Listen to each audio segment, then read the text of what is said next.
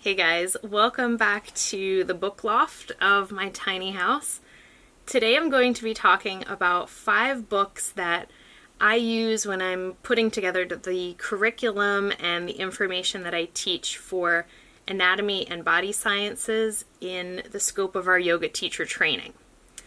These books are a little bit technical, so bear with me here. But I'm going to start with the book that I actually find to be the most user-friendly and the most absorbable to anybody, even if you don't have a strong background in science and anatomy, and that is Anatomy and Asana, Preventing Yoga Injuries.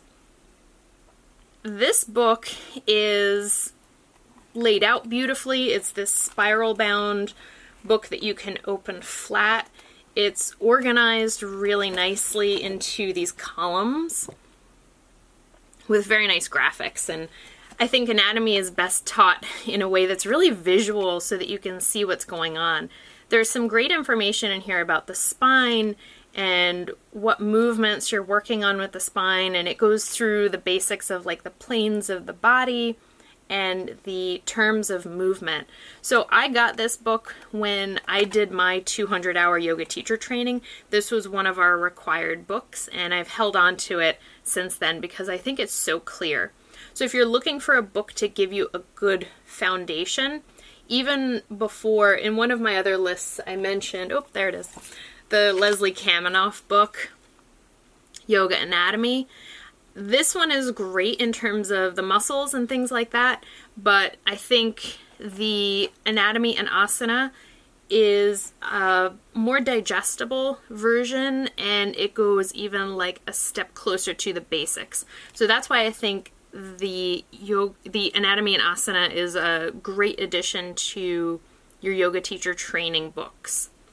Moving on to the more technical ones. The Anatomy of Hatha Yoga. I started reading this when I was doing my 200-hour teacher training, and disclaimer on that, I was in college. I was in my 4th year of college, and I was studying to become a therapist. So I already had a pretty strong foundation in anatomy and the language and like neuroscience and stuff like that, which I needed when I was reading this book. So it's definitely not a good basics book, but if you're looking to add some really solid science to what you're talking about, this is a great book. It will take you a while to absorb the information, and I would have to put it down after a little while because it would make my brain hurt because it uses a lot of big technical terms. But the way that the information is organized, it kind of goes by category. So he's talking about what inversions do to the body, what happens to your blood pressure. That was one of the things I used this as a resource when I was writing my book, because he's so good at pointing to the science about why things happen and what the evidence is behind them. So then he'll have a section about back bending and what does back bending do to the body. So organized really well for the application from what's happening in the science and what we're actually doing on our yoga mat. So very good resource to have. You probably won't want to sit down and read it cover to cover, but you can definitely jump through there, and you can see I have little post-it notes all over the place for the ones that I refer to a lot, like the chapter on breathing. What physiologically is happening when you're breathing. It goes into detail.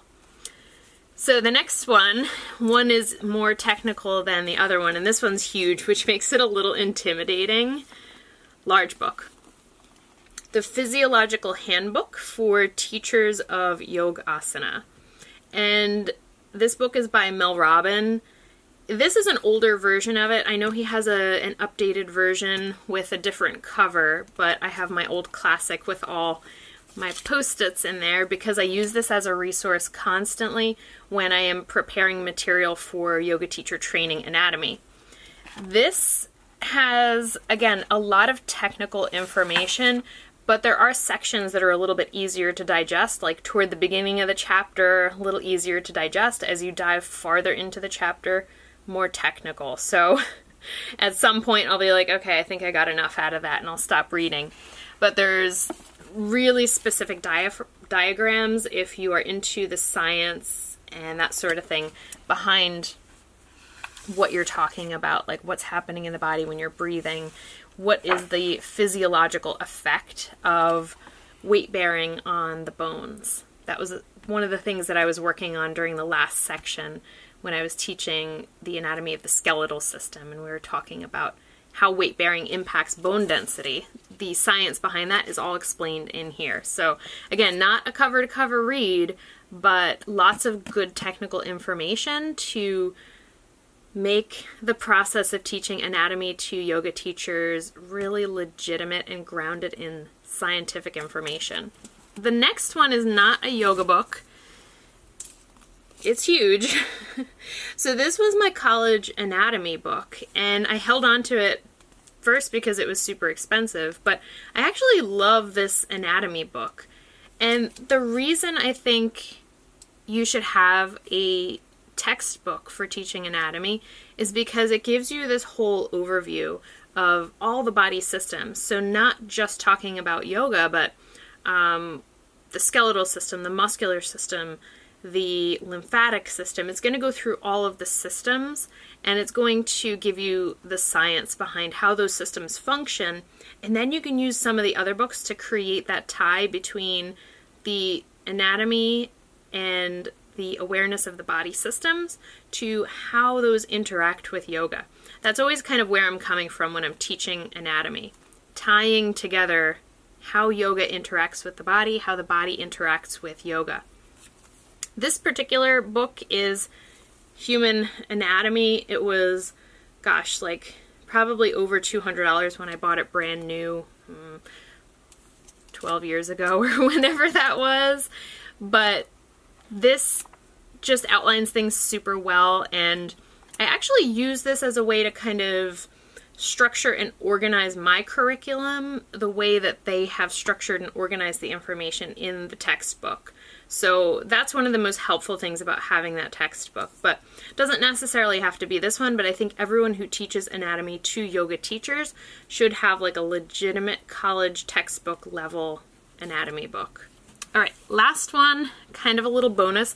This is another book that I took from my college classes. This was one of my anatomy books for lab when we were studying the muscular system. And the reason I've held on to this for so long is because it's very clear, right? For as much as the other books are like super technical and a little bit hard to digest, this has pictures of the muscles that you can see I colored when I was studying. I use that very frequently, but they're all mostly black and white pictures like that. And they're super clear because sometimes if you're looking at cadaver pictures or things like that, it lacks the clarity that we need early on when we're trying to really hash out like what muscle is that? What does it do? What muscle is over it? What muscle is under it? This makes it so clear that I can show my students in this format, and then I can start to show them the more complex pictures once they have a solid understanding of where the muscle is and what it does. So the clarity of the visuals in this book is really the reason it has hung around for as long as it has. So that is the Musculoskeletal Anatomy, the Illustrated Essentials of Musculoskeletal Anatomy from my anatomy lab, and that is the Sieg and Adams version. There's probably an updated version of this. This was from 2002. Old. But it's hung around for a long time because I get so much use out of it. So those are the books that create the foundation of information that I use when I'm teaching anatomy and body science to yoga teachers, and I think they will also be helpful to you whether you're studying or whether you're creating a curriculum. Those are the books that are going to really help you to get there. And I'll end this video by saying that I'm doing a giveaway of the book that I wrote, which is Yoga Therapy at the Wall. I wrote this book to show yoga teachers how yoga therapy is a very precise and scientifically based process that also honors the subtle body and the emotions and the psychology of being human. All of those things can be tied together, and how effective using a wall as a prop can be in that whole process.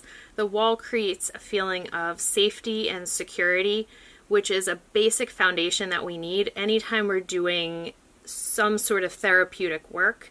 You have to have the person in a space of safety and security before progress and growth is going to be able to happen, or healing is going to be able to happen. And there's so many different topics that are covered in this book: self-regulation, how to create sequences and sensory input that helps with self-regulation, how we can use the wall for body awareness and proprioception. A lot of content in here. It's a full color manual.